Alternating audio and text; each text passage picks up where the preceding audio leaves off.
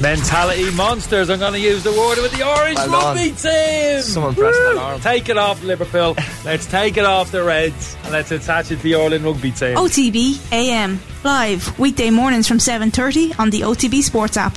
OTB AM with Gillette Labs. Get the ultimate shave or your money back. Neon Night Edition available now. Sarah O'Donovan is with us to look back at the weekend that was. Sarah, not a lot of hurling on the telly over the weekend. Were you feeling a bit hard done by? Struggled to find it, Ger. I'm a bit surprised, actually. I'm thinking at this stage, could RTE not have a football show and a hurling show? Because they're two completely different sports. I mean, it's a radical idea here, but it is also a factor of the fact that so little is at stake in the hurling league. We know that for the managers, the individual matches and the players who are emerging, and I think it's Kilkenny, Freudian slip, Galway have lost Burke. These things really, really matter, and they will have significant impact later on in the summer. But no one's going to remember who the league champions are when it comes around to All Ireland hurling semi-final, Munster final, All Ireland final. Yeah, but if we look across the water, we've the Premier League, we've the FA Cup, we've the Carbo Cup. Like every game has merit, and every team has fans. So there was a place to watch Cork v Clare, I'd have watched it. If there was a place to watch, Limerick beat Westmeath, I'd have watched it. It's just, we follow hurling, we're passionate about hurling, and a 10-minute segment at the end of Sunday game on Sunday night wasn't enough for me. So I suspect that GA Go is going to be the answer to that into the future, and that as that rolls out and as subscriber numbers grow, they'll find that it's actually worthwhile for them to put those games on, and they'll be able to know that pretty quickly. But the bits that we did see, what were your key takeaways? You watched the Kilkenny Waterford game in full. Yeah, I did. Look, Waterford are on a flight to Portugal today, so make of that what you will. Was that flight booked before Saturday?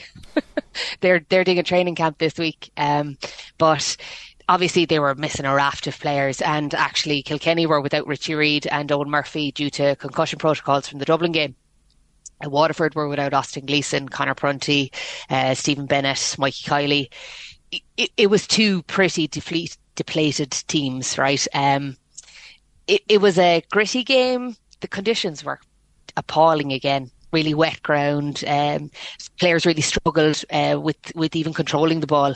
But I suppose Kilkenny grounded out, and great late score from Alan Murphy, having been fouled, and took on the play Kilkenny style and managed to get the winner for Kilkenny. So I suppose Kilkenny will be happier, and looking at next week, they'll really fancy themselves against Cork. Okay, well, let's start with Kilkenny then, get a bit deeper into that. We didn't know what to make or what to expect of Kilkenny post-Cody. What signs are you seeing of some kind of pattern about what their identity is going to be over the course of the rest of the year? Well, they started really slowly. They only, I suppose, beat Antrim by 7 points in the first round of the league, and then we were watching them against Tip, and they didn't show up against Tip, so there was a bit of concern there. But obviously, as they've added quality back into the side, I suppose the likes of Owen Cody, the likes of John Donnelly, Billy Drennan have really shown up in the last 3 weeks, and I like their style of play. Conor Fogarty in the middle is really centering them. I think they've just found a rhythm again, and they were workmanlike against Waterford. And Waterford went ahead on Saturday by 3 points with about kind of 15 minutes to go, and looked like to be in the ascendancy. But Kilkenny just stepped up on them, really pressured them, started to turn them over, and then get scores again. So I suppose that's what we expect from Kilkenny, is to be put under that massive pressure and be able to come out of it. Do you think this sort of ascendancy for Kilkenny is something that they're going to continue over the rest of the league and into the championship? Is that the direction they're heading, or are they still settling as a squad? Well, look, you look at the players that have still to come back in. Adrian Mullen still has to come back in. TJ Reid still has to come back in. They have a nice run in now, in that they can go at this Cork team next week, conceivably win that game, get into a league final, go hammer and tongs at that. The Leinster Championship for them, I don't see as a pressure cooker the way the Munster Championship is. So they should target this league to go out and win it. and then look at the Leinster Championship and start picking off teams in that. They don't really feel the pressure until June. You know, you're looking at what's the 21st of March. June is when Kilkenny will really start to feel that pressure that the teams in Munster will start feeling on the 30th of April. Does that kind of go back then to like the point Ger was making earlier about the league and what it actually matters to these teams? I think the season has been flipped so significantly that players and fans are adjusting to the season, and the league does have its merit, and we just have to get used to the fact that teams use it as a kind of a stepping stone for the championship, but ultimately not everyone can win the championship. There's 2 cups to be won, so why not put your stamp on the league? I guess that's the point, isn't it? That if you are Kilkenny at the end of this and you have a trophy and there's a night of celebration before the Leinster Championship starts, then Derek Ling and his selectors are going to feel pretty good about life. Whereas for other teams, some teams will absolutely celebrate it. But if Limerick win the league, they'll be like, okay, you know.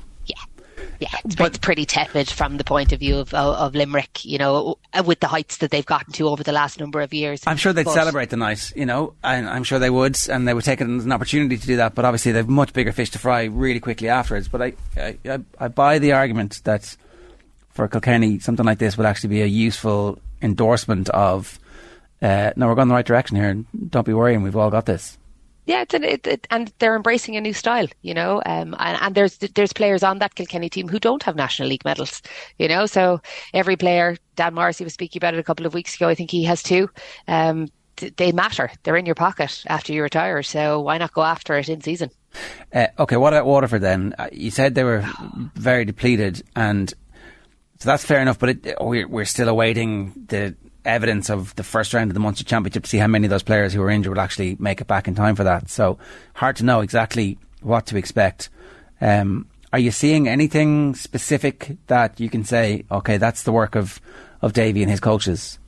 Right. Well, look, I suppose a big talking point on Sunday was the formation for their puckouts. So Jack Fagan ended up next to well, he was practically in the square, in the Kilkenny square.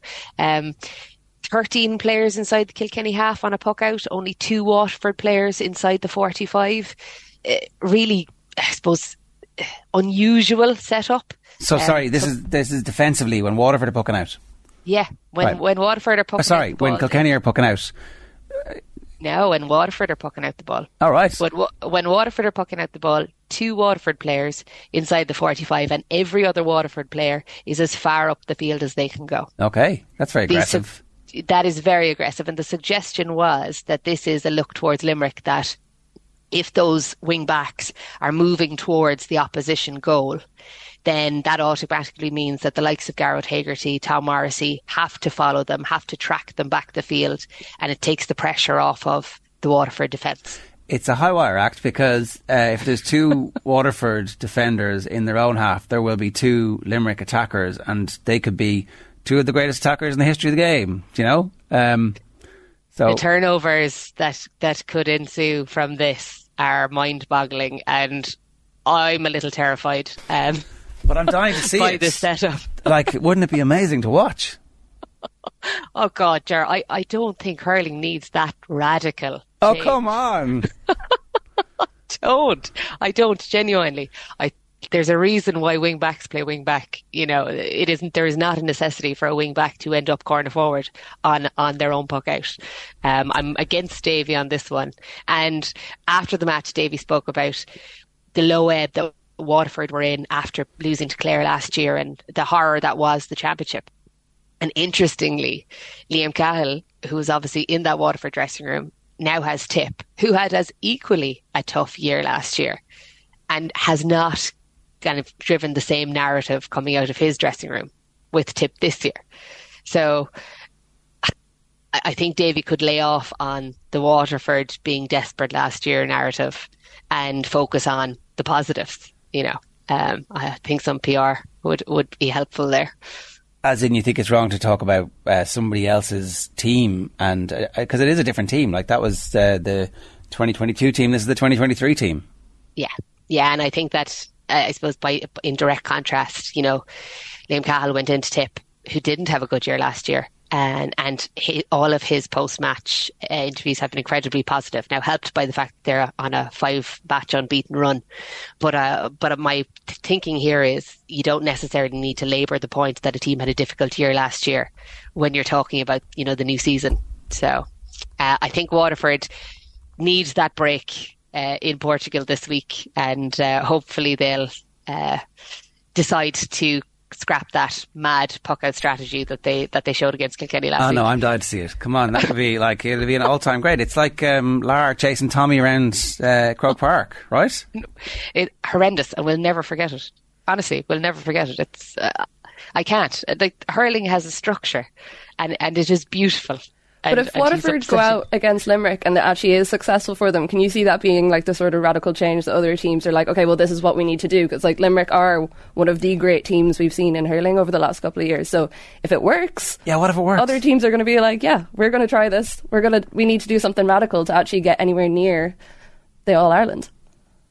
Guys, I'm not on board with this. I'm not on the bus. That's it. No. You're slashing the tyres of the bus and burning it and breaking the windows. Okay, fair enough. What about Cork? The Cork-Clare game. Look, I think both these teams are relatively happy with where they are at the moment, are they? Yeah, look, I 2-18 apiece on Sunday. Clare needed Wexford to beat Limerick to qualify for the semi-final. So realistically, that was never going to happen. Aidan McCarthy scored 111. Dave Reedy got a goal. They had a spread of scorers after that. Probably disappointed that they didn't get the win over Cork. Just to kind of keep that momentum. Obviously, you remember Clare decimated Cork last year in the championship. So if they had beaten them again, there might have been that little bit of a hangover coming into the championship, that bit of nervousness. But now, obviously, Cork, 2 late points. Conor Cahalane got a screamer from out on the right-hand side, and Conor Lehan got a great point to get the draw, to keep Cork unbeaten as well as Tip. So I suppose the game had merit in that Padraig Power, the Cork full forward, got another great goal after 8 minutes. We saw more players. By the end of the season, I don't know if I'll remember all of the players' names, but right now it looks very impressive. So we obviously have semi-finals and a final to go, and I guess the semi-finals is like another opportunity for the management team to get players out and play a high-intensity game. So I suspect, because initially when I was thinking about this, do they actually want semi-finals? Is this a little bit like if Mayo and Roscommon had to play each other in a league final, as there was potential 3 or 4 weeks ago before Roscommon started to lose some games? They wouldn't really want to face each other 2 weeks in a row. But I do wonder if maybe actually these games are quite useful to get players as close as you can to championship pitch without having them tip over. Yeah, I think we're learning a lot from the rugby, actually, which is shocking to say. But if you look at the way the Irish team went after the Grand Slam and targeted every team and weren't afraid of showing their hand, and tried to get to the pitch of it as best they could over the course of 8 weeks, and successfully did that. And the confidence that's instilled in that Irish team. I think GA teams could take a lot from that, and especially the 4 teams in the semi-finals this weekend. Go after it. Show your hand. Maybe your hand will be too good for other teams in the long run. Don't be, I suppose, scared of giving away too much. Build the confidence in the players to know that they can do it. So for me, I think Tip and Limerick Saturday night, they're going to go at it. And I don't see why they shouldn't.